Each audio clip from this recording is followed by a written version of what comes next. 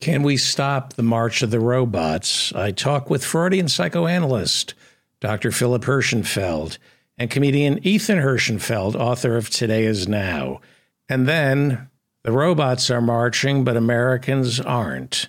I talk with Dr. Harriet Fraad about why Americans seem to put up with so much. On this program, we don't argue, and when views are expressed, especially on Ukraine, views that I might disagree with, it is my job to listen. There is a lot of information, misinformation, and opinion out there. I try to parse as much as I can by bringing people on who I might not always agree with, but I need to hear them in order for you and me to make up our minds. 2 weeks ago, on episode 1421, right before the one-year anniversary of the illegal invasion of Ukraine, I spent a good 90 minutes weighing both sides of the argument for and against sending arms to Ukraine. I urge you to listen to episode 1421. It might help you arrive at a position.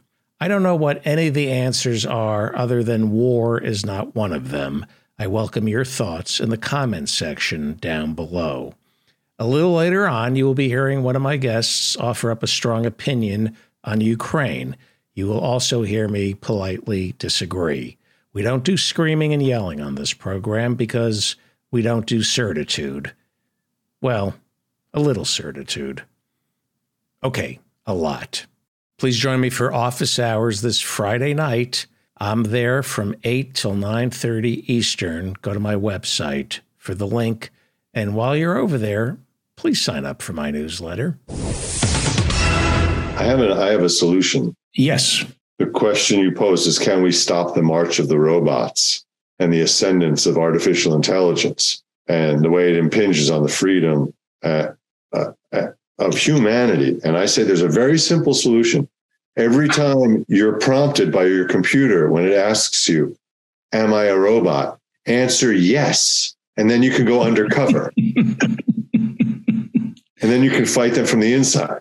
That's brilliant. I love it. That is Ethan Hirschenfeld, author of Today Is Now. Go buy it on Amazon. And also joining us is Dr. Philip Hirschenfeld. He's a Freudian psychoanalyst, and they watched me have a minor, I held up okay. You handled it very well. We saw your frustration building, and then we saw you perform what's known in the business of psychological intervention and health as a timeout. Toddlers do it. Adults can do it. It's a coping mechanism, and you deployed it perfectly. You claimed to be going to get a glass of water. You actually had a slug of whiskey back.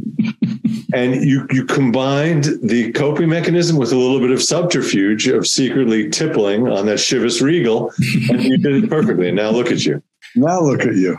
Yeah, I mean, I wanted something. I wanted this technology to work. It's been going on since October, and my mind started flashing on everybody else who can get their technology to work, and I can't. And the rage, I just have this rage. But let's talk about... I have the identical thing, and you pinpointed exactly what's going on psychologically. It's an unconscious comparison of yourself with everyone else who you imagine does this seamlessly. And it's a feeling of impotence that then leads immediately to rage. Impotence to rage. Yes. My younger colleague often talks about acceptance. I think you should simply accept that you are cursed. How about that? You may be right. Okay. And just go with it. Write it. Yeah. I mean, I don't want to relitigate this. I bought a new computer. But it really is. It's about acceptance, and it's about just observing the world as it is, seeing the phenomena that appear before your eyes and before all of your sense fields, and just getting in the passenger seat instead of behind the wheel for a while. Because often we think we're in the driver's seat, but we're not. Just enjoy that you're in the passenger seat, even if the driver is drunk and in the wrong lane. Just enjoy it. Can I say one other thing before we begin? Yes. Doctor, sorry, you were going to say? I was going to give an example of this. When David was having his meltdown, I was answering a text question, a survey, how I feel about this New York subway system, and on a 1 to 10, and I gave it a 9. And the guy wrote back, "That's great. Why do you give it a 9?" And I wrote back, "It gets me to my destination without any traffic and cheaply, and I find the rats extremely interesting." Amenable. That's an example of I can't change the rats, and they are fellow travelers on this planet. And they're fare evaders. They go under the turnstile. That's also true. But I just accept, if I were to get hysterical about the rats, I would have had to give them a 2 or 3, but I don't. Now, can go ahead, Ethan? I wanted to ask you. I'm just going to say, for a little bit of context, just in case people don't know, the doctor's commute is exactly 80 feet from his apartment to his office. So this is all just a real load of malarkey. But he does take the subway. Yeah, just because that's how much he loves it. But I see rats on my foot commute, actually. I love them. There was a great article about the rats this week in the New Yorker or in the Times about the question of, it was in the Times, about viewing them with an ethical eye, even though you know that it's sometimes they need to be dealt with as a pestilence, to not, you don't want to relish in the killing of them or in the suffering. Can you try to relate to them as just another creature? And I think that's critical to having a well-developed ethical and moral sense. They're creatures. They have feelings. They have intelligence. They have society. They have family, and they have a buffet. They've made the whole world their buffet, which is very impressive. All you can eat buffet. It took us millennia to invent that. The rats had that when they were Neanderthals, still dragging their knuckles across Europe. So they're advanced. Could we be trained to see rats as cute and not? I do see them as cute. You know how they say, like, if you're in a state of anxiety, imagine a person naked. Mm-hmm. You can do the same thing. If you see a rat, imagine it with a bushy tail. That's a squirrel. Just put some fur on that rat and you're looking at a cute squirrel. But there's a biopsychosocial reason that we don't. Namely, things with little eyes close together and pointy snouts, we're sort of evolutionarily programmed to not like things like that. We like things. Now I get it. Now I understand why I didn't like your grandmother.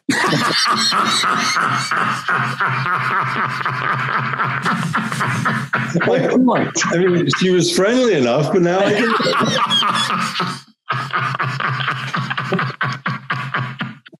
No, it's terrible to speak that way of the departed. She's still alive. What are you talking about? So there's some kind of evolutionary mandate that says we can't find a specific type of face or animal cute. We like big eyes, for instance. Little baby anythings have big eyes. So that somehow is very attractive and pleasing to us. I remember that from biology in college. There's this concept of neoteny. Growing younger. Yeah, neoteny, it's the neotenic stage in development. It's when it's like a toddler or a tadpole, and they actually have big eyes. And then our professor showed us that you could trace that actual same development in Mickey Mouse in the character. Like, really? Yeah, you could see the cartoons following these same physiological patterns that somehow trigger this cuteness reaction. So it wasn't a thyroid condition. That was a secondary situation. Is there a reason we should be creeped out by rats other than the way they look? They carry disease, right? So do we. Yeah, so do most of my neighbors. If you had a rat and a cat living in your apartment, and a hat, which one would be more likely to carry disease? Well, I think the rats are living, they live in the street and they have to, they don't get their lunch out of like a can or a pouch. I see. That's been radiated. So I think that, and then their fur and the fleas, and then you get the bubonic plague and all that. So I asked this Buddhist monk who I was friendly with, the guy who started that organization, Apopo, that trained these Gambian pouch rats to sniff out TB and TNT. It's this amazing technology. I asked him about this because I was troubled by having to get rid of some mice in the building. And he said, sometimes you got to take off that. He didn't say it like this, but you got to take off that vegan hat or that Buddhist hat and just deal with the fact that these things can carry diseases into your house. So you got to kill them, but you can try to do it in a less cruel way, in a more humane way. Like you can, for example, the most humane way with the rat is you convince it to commit suicide. Mm-hmm. Okay. I feel better now. This is interesting. I was in a rage because it was technology. We gave you a little humor. Well, I had a human connection, and this is what I wanted to talk about tonight. Artificial intelligence, AI, isolation, and the evolution of our minds. I was watching The Magnificent Ambersands last night on TCM, and it starts where it was made in the 30s, 41, 42. It takes place at the turn of the century, and they talk about what a simpler time it was before the automobile and how people weren't rushed.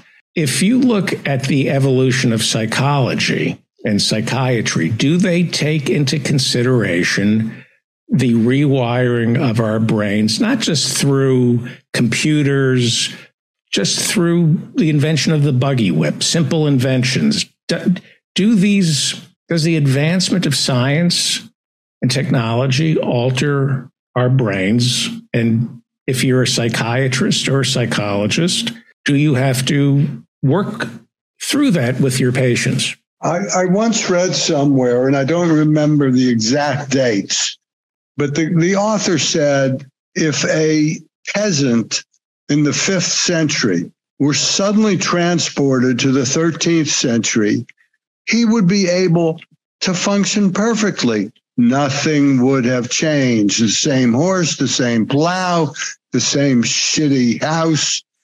And but the rate of change now is just astronomical. GPT just happened, and now everybody's crazy about it. It's a great idea for a movie, a guy who time travels, but he arrives at the Middle Ages. Somebody who comes from ancient Rome and shows up around the time of Chaucer, and he goes, well, yeah, I'm going back. You were going to say something, Ethan? No. Okay, so what does that do to us psychologically? And is our brain being rewired by technology? Is it changing us? Psychologically? I think physically, do the neurons or whatever it is inside our brain? I'm getting to that, David. Oh. I like to have a preamble. A little foreplay. I think rapid change definitely increases the level of stress that we are all living under. Whether it changes our brains, I'm not the one to ask that question to. Thank God. You have a neurologist, and an orthopedist. Okay, let me explain what's going on with technology. It's a lot simpler than people think. They're trying to understand about the changes to the neurons and the changes to the axons and to the gluons and to the pastons and to the snap-ons. But let me explain what's going on. Mostly, people hold their phones and they spend a lot of the day in this position with their neck over. It's flexed into this position.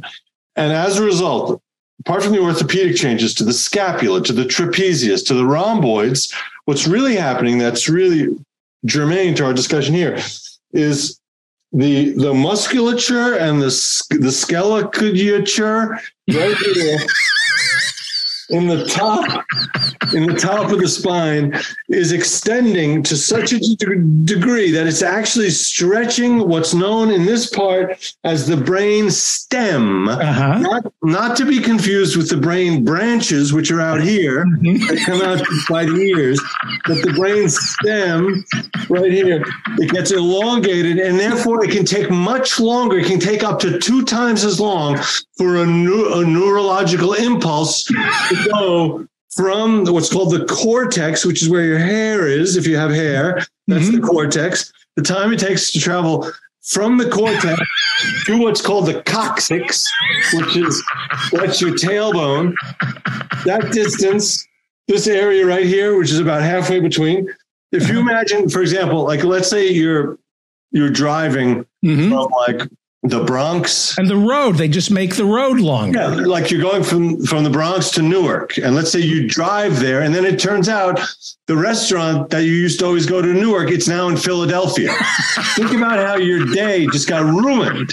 Your day is completely trashed because it's very confusing. You ever try to drive to Philadelphia? There's no signs. They pretend it's not even there. New Jersey pretends that New Jersey matters. And down there's no signs for Philadelphia. That's what's going on with all of these impulses here. So basically, it's just a big. It's slowing our thinking down. It's slowing the thinking down, and it's getting lost. There's all sorts of ideas. For example, you could have a thought that says, I'm hungry, and normally that neurological impulse would travel right down to what's called the stomach, but now it's getting routed here. It's going to your wrist, and now you're feeling hungry in your wrist. What's happening to people?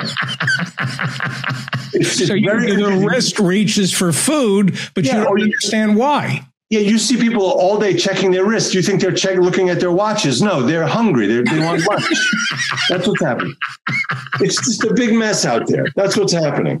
So now, if you're tilting your head forward, yes, the blood is then being pushed to the prefrontal cortex. It's going to the post nasal cortex, and the postnasal, then the dripping begins. And if you're leaned over too far, then that's why you see so many people walking around with these big swollen, these big kind of like these lips, those duck lips that you see on the Upper East Side with a lot of the women these days. That's what's happening there. And those are ideas that are just leaking out. It's just a big mess.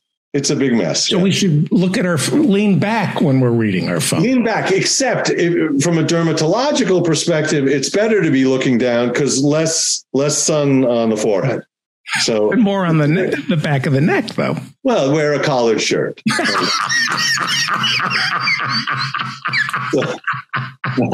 I hope I've cleared it up. You have. Now, have you ever had a dinner party? I understand there's somebody else in your family who has an MD. Have you ever had doctors over where Ethan pretended he was a doctor and joined the conversation? Listen, I don't pretend like this when it's in this situation like that with a bunch of medical professionals. Then I bring a PowerPoint and I really tell them what's what. I don't just rely on descriptors and pointing. I have charts, graphs, bar graphs, diagrams, even videos, and a book. I could just see you eating dinner with your father and some friends they think you're a doctor. And as you go, like talking about stretching out the brainstem, they're thinking, this guy's a genius. Where did he read this? I didn't get this month's Lancet. What is? No, it's basically what happened with me was I was pre-med freshman year in college. And then I did a little more of those classes later on in college. And my basic feeling about the whole thing was like, I get all this. I don't need to go to medical school. I just, it's pretty much common sense.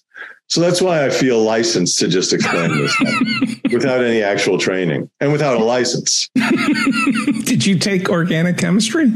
I did. I did take it one summer at Boston College with a terrific professor. He was great. He wore sandals. He was a real hippie. And were you able to master it? No, but the guy I sat next to during the exam. That's osmosis, right? Yeah. And also my lab partner, she was very handy with a test tube. So I was set. Why is organic chemistry? Why is that the make or break for doctors? For me, it turned out I just had a complete misunderstanding of what it meant. I thought it meant you take like organs of animals and then do chemistry on those. That was my problem with it. Mm-hmm. I was trying to do experiments on livers and things. Well, what is it, Dr. Hirschfeld? Is it just memorization? What is it? Why is it so hard? Memorization, but it's also something that I lack, which is humility. The ability to conceptualize three-dimensional junk, because there are all these very complicated amino acids folding into how they fit together. And right. Yeah. It's not my cup of tea. Right. Somehow I got through it, but with a lot of pain. They have 3D modeling now, I've noticed. I'm being serious, where you can help you visualize what's going on.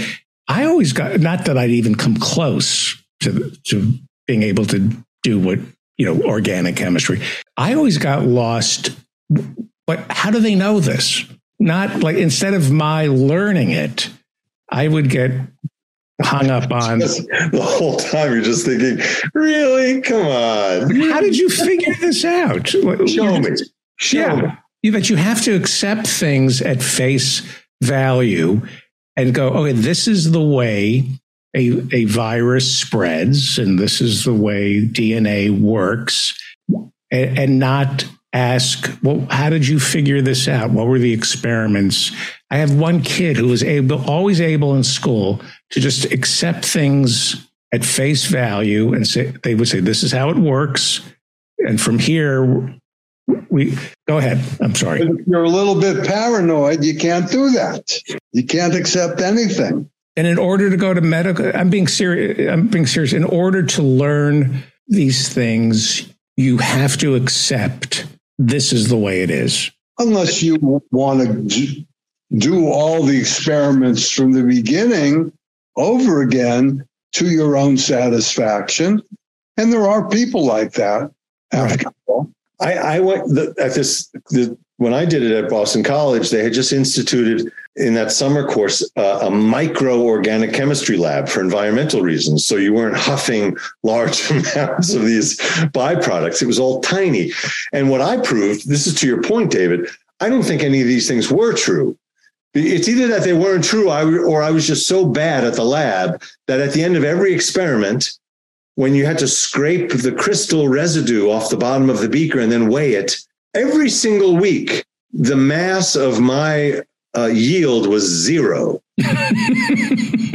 So I was either disproving all of these laws of chemistry or I just wasn't handy in the lab. So human civilization advances only if we agree upon some building blocks that cannot be relitigated. We have to say, okay, new generation, here's a block. Now get on top of this, just accept this block, don't question it, and we go from here. And I guess because politics is something I'm passionate about, I see where they make these false building blocks that are on pillars of salt. Like, right. If you lower taxes for the wealthy, then the money trickles down and they create jobs. And that is like a building block of economics. That's just a lie. It's done. But if you're wealthy, you accept it. Right. Or if you're a gullible, MAGA nut. That's like you repeat that same fake building block, that dung building block for 50 years, and then people just act like that's the starting point. You're absolutely right. So watching my kids grow, because I was fascinated by what they would accept and wanting to learn the rules. Like, these are the rules, and don't ask us why these rules were made. These are the rules, and learn the rules.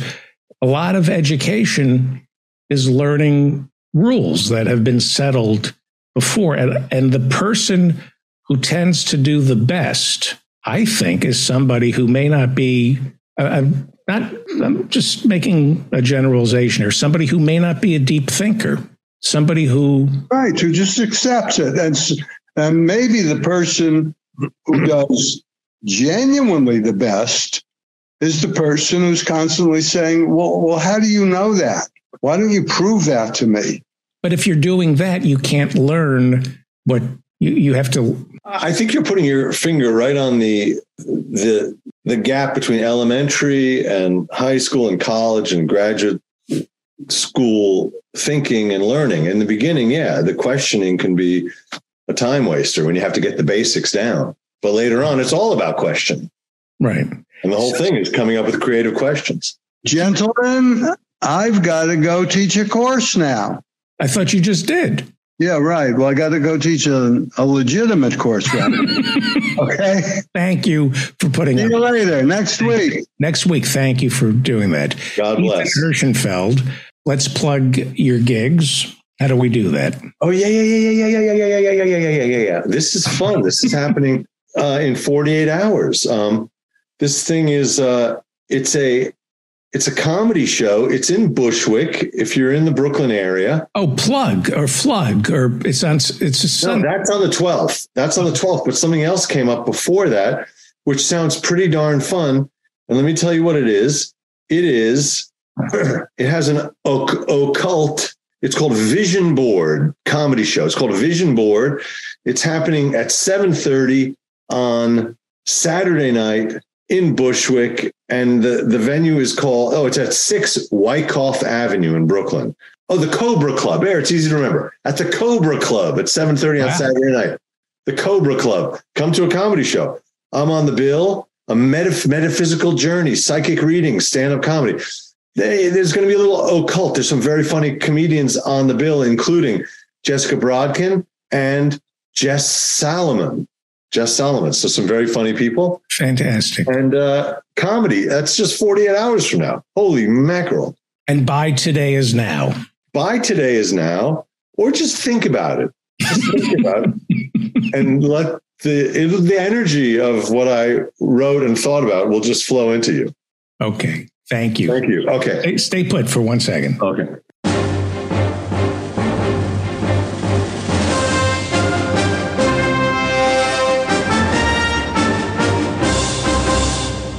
Joining us is Dr. Harriet Fraud, thank God.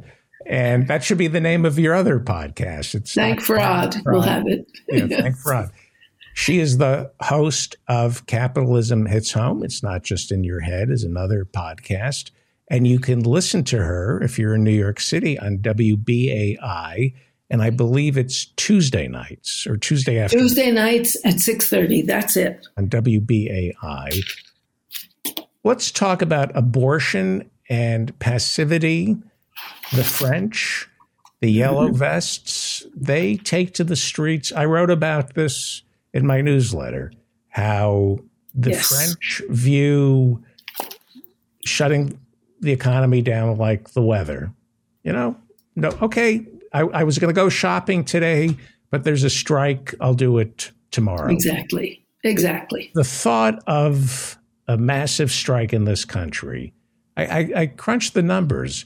Out of something like 130 million workers in America, 220,000 last year went on strike. That's nothing. But compared to our past, it was amazing. Our recent past, ever since the McCarthy era, when they threw the left out of the unions, they lost the spark of the unions, and it's just been reignited. So labor is starting again in the United States. But because they threw, Philip Murray, I think his name was, the head of the AFL, went along with Joseph McCarthy and threw all the leftists out of the unions. And the leftists with the vision of workers' power were what made the unions vital. And so by throwing them out and hounding them out, they took the spark out of the labor movement, which then went from 35% of all workers to 9% of all workers. Ouch. And without the passion that it had. And that was a terrible, terrible thing to happen.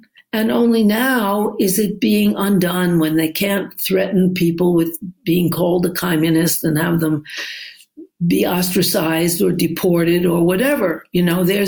But it did terrible damage to worker militancy. And this is the conversation that we don't have in mainstream media.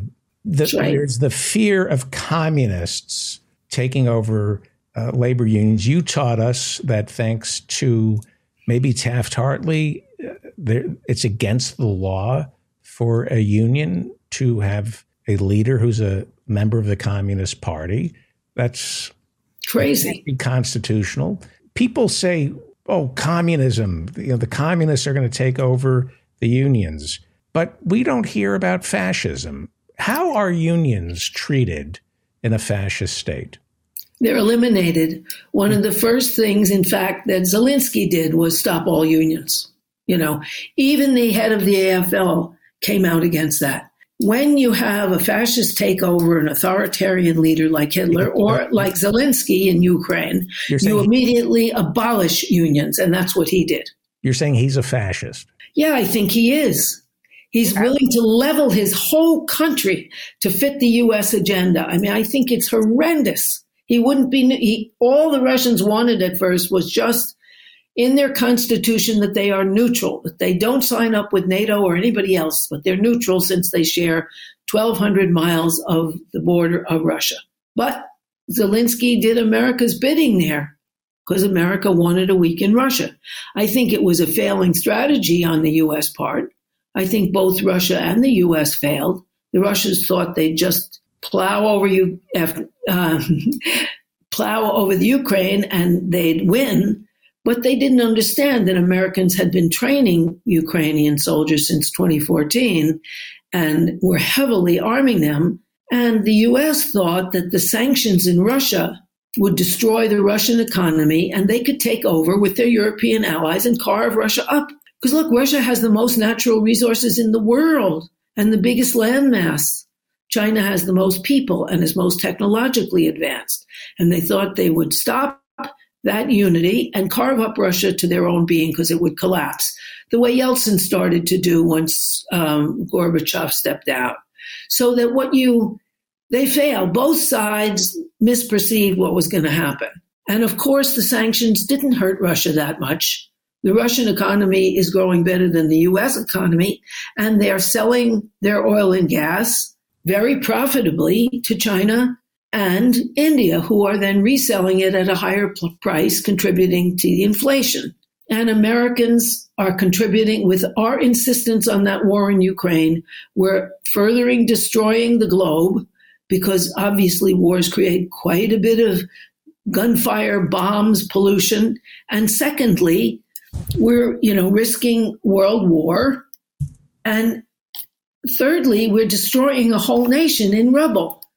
And the U.S. then has threatened Russia and said, we will then take all the resources that Russians have invested in the United States. And the Russians said, okay, we'll do the same for Russia. So your oligarchs will be feeling uncomfortable too. Okay, it's not as, the United States can't dictate to the world the way it did after World War II. Other economies have risen.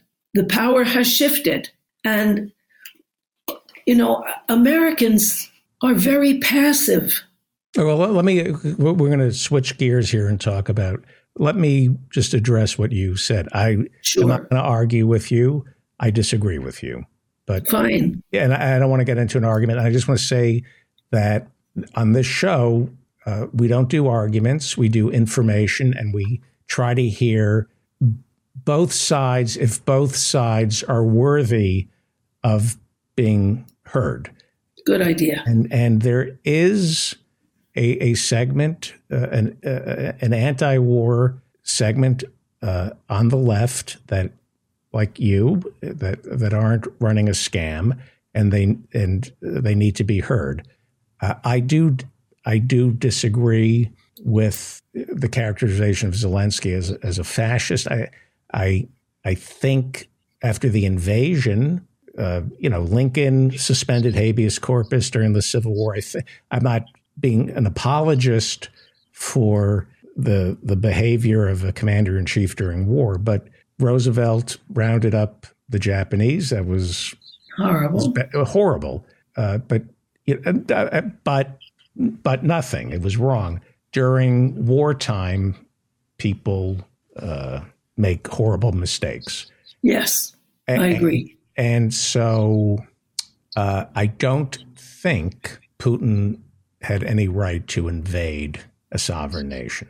I think that's and had there been genocide going on in the Donbass, that is a separate issue. But he didn't really talk about genocide. He talked about denazification. So if there was no genocide going on in the Donbass, I find it's hard to justify his violating the sovereignty of the nation. Well, I think one of the things that's a problem is that the Russians made. I hold no brief for Putin. He's a despicable misogynist. He's homophobic and dictatorial. However, I mean, when Khrushchev was going to have an army base and a missile base in Cuba, 90 miles from our border, not in California, not in Mexico on our border, we threatened World War III because it was 90 miles from home. Ukraine is on 12 to 1,400 miles of Russia's border, and they warned us many times, and our ambassadors conveyed that warning that there's a red line in the sand. We've already gotten into NATO, all the surrounding former socialist Soviet republics. And that is a threat to their sovereignty, and there's no question of that. And they threatened they would invade. I think there should be other means besides invasion. I think invasions are terrible. The civilian population always pays, no matter what geopolitical games are being fought. But I also think that the two sides have to be presented, and our media doesn't do that. Okay, so I'm genuinely curious as to why some people think the way they do. So let me ask you a probative question, and it's not to be argumentative. Has NATO ever invaded a former Eastern Bloc country? Well, it's interesting. There was a correspondence between Hillary Clinton and Victoria Nuland about unseating the pro-Russian. It wasn't an invasion, but with the work of the CIA and others, they unseated the pro-Russian leader of Ukraine. And Victoria Nuland says, let's put in the clown because Zelensky's a comic. And Hillary Clinton agreed. So it wasn't the kind of invasion of troops, but it certainly was a CIA takeover, which we've done in many countries like Chile when Allende was killed and so on. So, you don't have to have an army invasion to invade the sovereignty of another nation and try to arrange for the assassination of its leader. And so we did interfere, for sure. And I think that the Russians are very sensitive. I mean, the Germans invaded, so sending German tanks around Russia is pretty scary for them. They lost 30 million people in World War II. And they were also invaded by the US and Germany and, England? They were invaded and Japan. 4 countries invaded the Soviet Union in 1917 to stop their revolution in league with the White Russians against the Red Russians. And so they've had their taste of invasions, and they're very wary of them. But Russia's also invaded Poland and Finland and Czechoslovakia, Hungary. Well, those were all deals in World War II where the U.S. and Russia carved up the world after World War II because they were the winners. Right. So that was a deal made with the United States. Who gets what? And they got those Soviet republics and were dictatorial there. So let me just say again that we don't argue on this show. I like to hear both sides. I personally, my opinion is that once you violate the sovereignty of a nation by bombing it and committing war crimes the way Putin has, yes, there's no question that the Maidan uprising seems to have been manipulated by Victoria Nuland and Hillary Clinton and the CIA, and they got Yanukovych to get out of there. Yeah. But we didn't commit war crimes.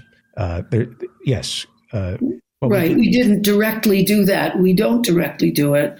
Well, Chile, there were war crimes.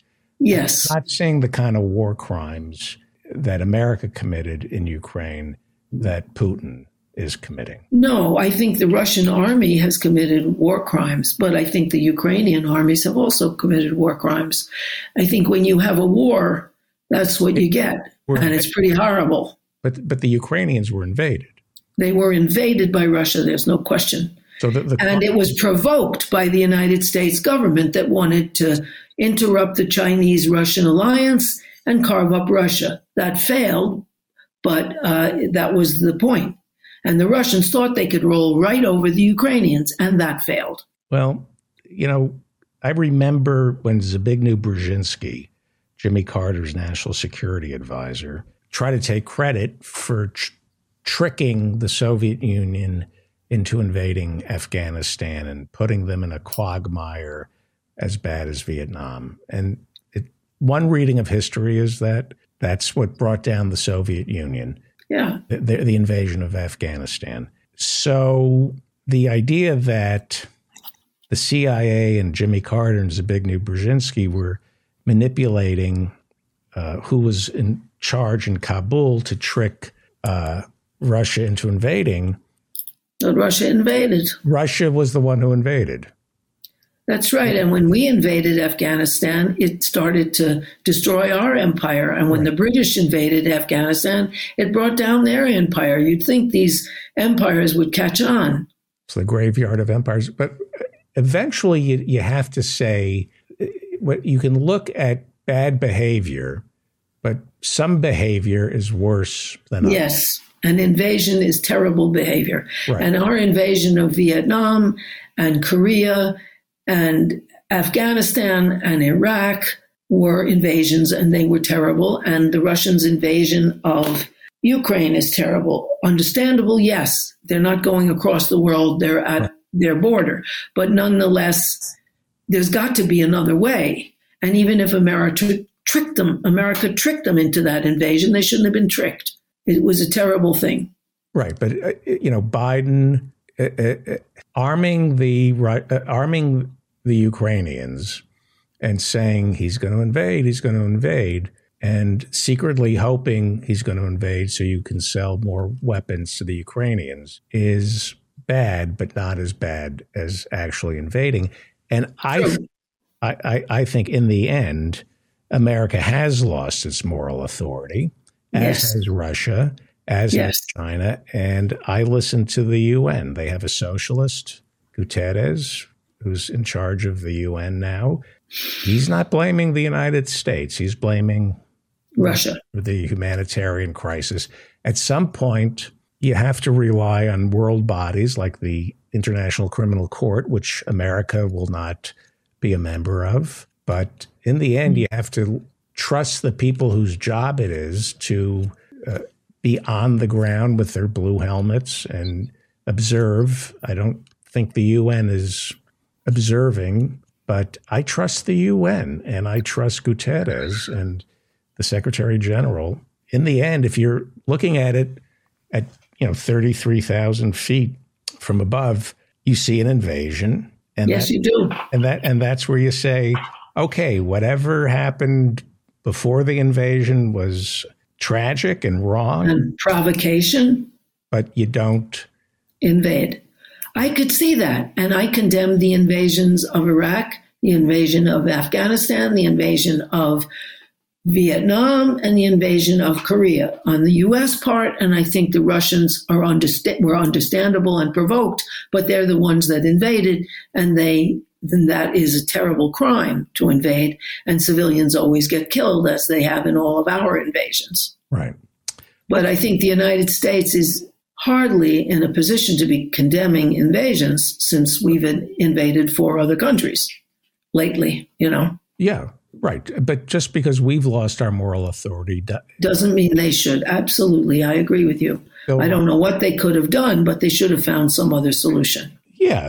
And there should be peace talks. You should be begging for peace. You know, our economy is so much larger than Russia's. And then when you tack on the EU, we're the bigger person. So you beg, you drop to your knees and beg for peace. And you don't engineer the invasion in the first place because you think you can carve up that country and resuscitate the EU and the failing U.S. economy that way. That's not a good idea. When you say engineering, you mean tricking him? No, I mean replacing a pro-Russian with someone who does America's bidding. Right. And I think also training, starting in 2014 with the Maidan agreement, the United States violated the agreement, and it started training Ukrainian soldiers and equipping them, getting ready so that they could be used. And the U.S. wants to fight to the last Ukrainian or Ukrainians, and I think that's immoral. But I do think once you've invaded, it's blood on your hands. Right. Well, let's talk about the passivity of us, Americans. Yes. We sure are bellicose and belligerent and love war and are willing to spend billions to see bombs dropped on Ukraine. But, when it comes to taking care of ourselves, we almost, through our passivity, bomb ourselves. What's going on with Walgreens and abortion? And well, with Walgreens, what happened was that the right wing threatened Walgreens, even though it's perfectly legal, if you sell the abortion drugs, you will regret it. And so they decided, okay, we'll fold. And there was no protest outside. There may be, people are trying to organize one now, but there was no protest. There were no flyers being given, boycott Walgreens. And why? And Americans aren't out there protesting. That there is what you reported on, the 4 million people in the streets of Paris, because their retirement age was going to be moved up. And I say to myself, what happened? And I think what happened is a lot of things. One is the McCarthy era knocked out the left and made it criminal to be a leftist. And it's the left that organized protests against capitalism. And so we missed out. And it's the left that is the militancy in unions. We missed out. And I think that also another thing happened. Well, there's two more things that are important. One is that in the late 70s, those companies that were allowed to outsource to cheaper places, because we don't have a militant left movement, I should say that in Scandinavia, you're not allowed to outsource without finding a job for every single person in your employ and a job of equal pay. And you don't have to have representatives of the neighborhood affected, because, of course, you outsource, a whole town can be destroyed, and of the labor unions, because we haven't had a left to fight for them, right? Mm-hmm. So once you outsource millions of well-paid union jobs and forced women into employment to keep some standard of living, those people who made multi-billions by outsourcing brought their money home and bought our political system. Because unlike Germany or France or all the Scandinavian countries or Holland, they don't allow any private money in elections. Oh, we do. And then with Citizens United, you can buy our electoral system. And the Americans were not organized to fight back. They just felt their voices didn't count. And you know why? Because they didn't. Because in order to run, you have to raise billions of dollars and you have to pay off who's ever giving you those billions of dollars. And so I think Americans were just in dazed despair, sat around watching TV, eating horrible, fattening food, getting fat and getting dumbed down. The Communist Party was wiped out. The Socialist parties, both of them, were wiped out. And the left was wiped out. And all you had was the right wing, a kind of fascistic Trump-like complaint, which keeps the corporations intact. And I think Americans are not as stupid as they may appear, because I think they understand that whether it's a Republican or a Democrat, those corporations that control things that don't have to run in public are always the same. And the way things stand now, they don't stand a chance. That's the way I think people feel. Although I do think if people got organized and had a general strike, they would have a chance. Yes. But they feel like they don't have a chance. Their voices don't count. I even remember hearing an interview with one of Trump's supporters in a rally down in the South, and they said, "Do you really think he'll bring your factory job back?" He said, "Of course not. But he's angry like us.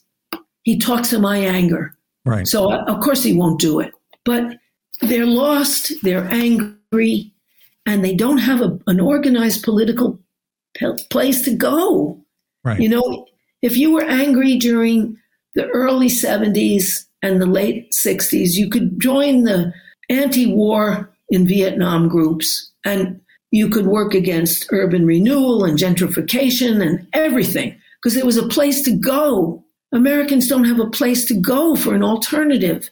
And so they become passive and discouraged and take out their violence personally, which is why, you know, we have the most mass murders times 7, the most of any other country in the world, because people are upset and guns sell well. You know, people are upset and desperate, and they don't know what to do.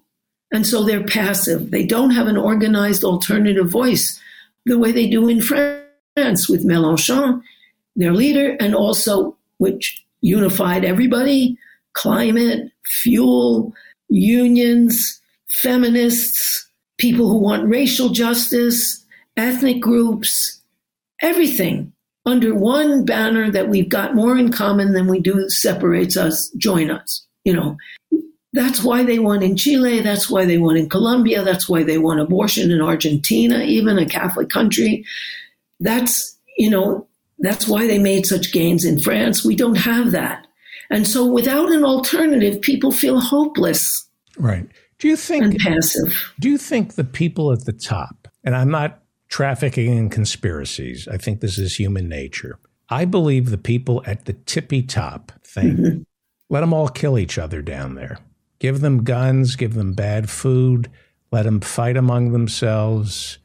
As long as they're killing each other, they're not killing us. So just dump as many weapons as you can into the communities. And I don't have to worry. I'm in a gated community. I have my own guards. I think they believe that. I think they genuinely hate humanity at the time. I think they might be indifferent to humanity. You and I always differ on this.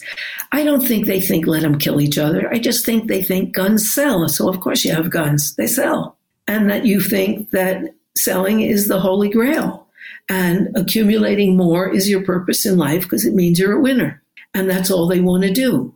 And they don't feel strongly about the guns because actually guns are selling. You know, that there is a kind of worship of accumulating more than there is a worship of life or a respect for life. I know we're out of time. I'm reading Peter Baker's book about that he wrote with his wife. I think her name is Glassman, about the Trump years. Great book, really great. And there's a chapter on Jeff Sessions and Bridget Nielsen, the head of Homeland Security. Ellie, I don't know if her name was Bridget Nielsen, but the myth was that Trump was pained by the separation of mothers from their children at the border. And that's not true. No, of course not. Jeff Sessions, the Attorney General, there are memos, emails, conversations where they delighted in separating the mothers from their children at the border. That was the plan. It wasn't an accidental byproduct of the immigration policy. That was the policy, to separate mothers from their children, to signal to the rest of the world, don't come here. So I think we're dealing with a level of sadism and cruelty that is on par with what you see in, I'm not going to bring up a certain party that rose in 1933 in Germany, but... Yes, I think you do foster sadism, and I think it's all instrumental. You want to discourage refugees from thinking they have a refuge here. Right. And so you lose all compassion. But these are people who are detached from compassion in any case. There isn't a sense of that. How big a leap is it to not caring about the suffering of others? I remember a friend of mine asked John Kerry in 2004 after he lost to George W. Bush. And my friend said, you debated the guy 3 times. You know the guy. How can he live with himself after what's going on in Iraq? And John Kerry said he doesn't care. Right. He and Dick Cheney just don't care. So what we had a Republican administration in 2000 up until 2008 that just didn't care. Right, about other people. That's right. How far a leap is it to sadism, from not caring to the sadism? To enjoying torture. How far a leap is that? Not too far a leap. And it does begin and end, I think, with care. And one of the reasons that women aren't out there shooting people, 99.3% of violent crime is done by men, and 97% of the mass murders, is that women, even if you don't have children, from the time you're little, you're supposed to care. You're supposed to care about the house and maintain it. You're supposed to care for babies and you play with dolls. You're supposed to be caring about other people. You're not supposed to be the tough one in charge. You're supposed to be caring, and care is the basis of it. Yep. It's the basis of all caring labor, which is so utterly devalued in the United States. The nurse's aide is paid terribly, and so is the home health worker, and so is the daycare worker, all these caring jobs. The psychiatrist is paid very well, but the social worker, who does most of the real care, is not, of course. I was reading somewhere, I don't know where, but when we discovered fire, it made our brains bigger because we were eating cooked food. So we our stomachs didn't have to work that hard, and all the energy went to our brains, and our kids got bigger and bigger heads, but women's reproductive organs remain the same, and passing ahead through the down there. Yeah, the vagina. Women can. Is that what it's called? I don't. Yeah. The vagina. Okay. That humans are one of the few animals that cannot deliver a baby by itself. I mean, you can, but a woman needs another human to help her deliver a child for the most part. I know my grandmother in Eastern Europe I'm sure her mother just squatted in the field picking potatoes and then went back to work. But for the most part, humans need other humans to bring life to the world. And I think that's what makes women have a keener understanding of community. You just Also, we are social creatures. Our brains develop through social connection, through emotional and social connection, as well as nutrition, right? And we are taught to be the connectors. We're not supposed to be the rugged individuals out there plowing people down. And the studies that they did for fight and flight, when they did them for women, they were not the same. It was freeze and connect before flight. Wow. Because I think women understand that their primary emotional relationship is often with another woman who's a friend or a daughter, not with the man they're married to, who have been programmed not to be emotionally available, as if it's a weakness. Right. And that's, it's a terrible blight on men not to have their feelings. And it means that you turn off to other people, particularly when you're angry. You don't care. And caring labor is what creates life, whether you're being delivered, you have a midwife deliver you, or whether you take care of a home, you take care of the conditions of life. Right. And that's a real deficit. It's what Jacinda Ardern tried to counteract with her valuation. It's not equal value for equal work, the same work. It's equally valuable work. And maintaining life is valuable. Dr. Harriet Fraud, we love you. Thank you. Love you too. Follow Dr. Fraud on Twitter at Harriet Fraud. And she hosts 2 podcasts. We'll get the names of the people you host them with. There's Wisdom Hits Home, and It's Not Just in Your Head. And It's Not Just in Your Head is with Liam Tate and Ikoi Hiro. And I'm not on Twitter, but I am on email, and I have my website, harrietfraud.com. And I'm on WBAI Interpersonal Update, 6:30 Tuesday nights. Fantastic. Thank you. Talk to you next week. Thank you. Absolutely. Yes. Yes. Thank you. Great. Thank you. Bye-bye.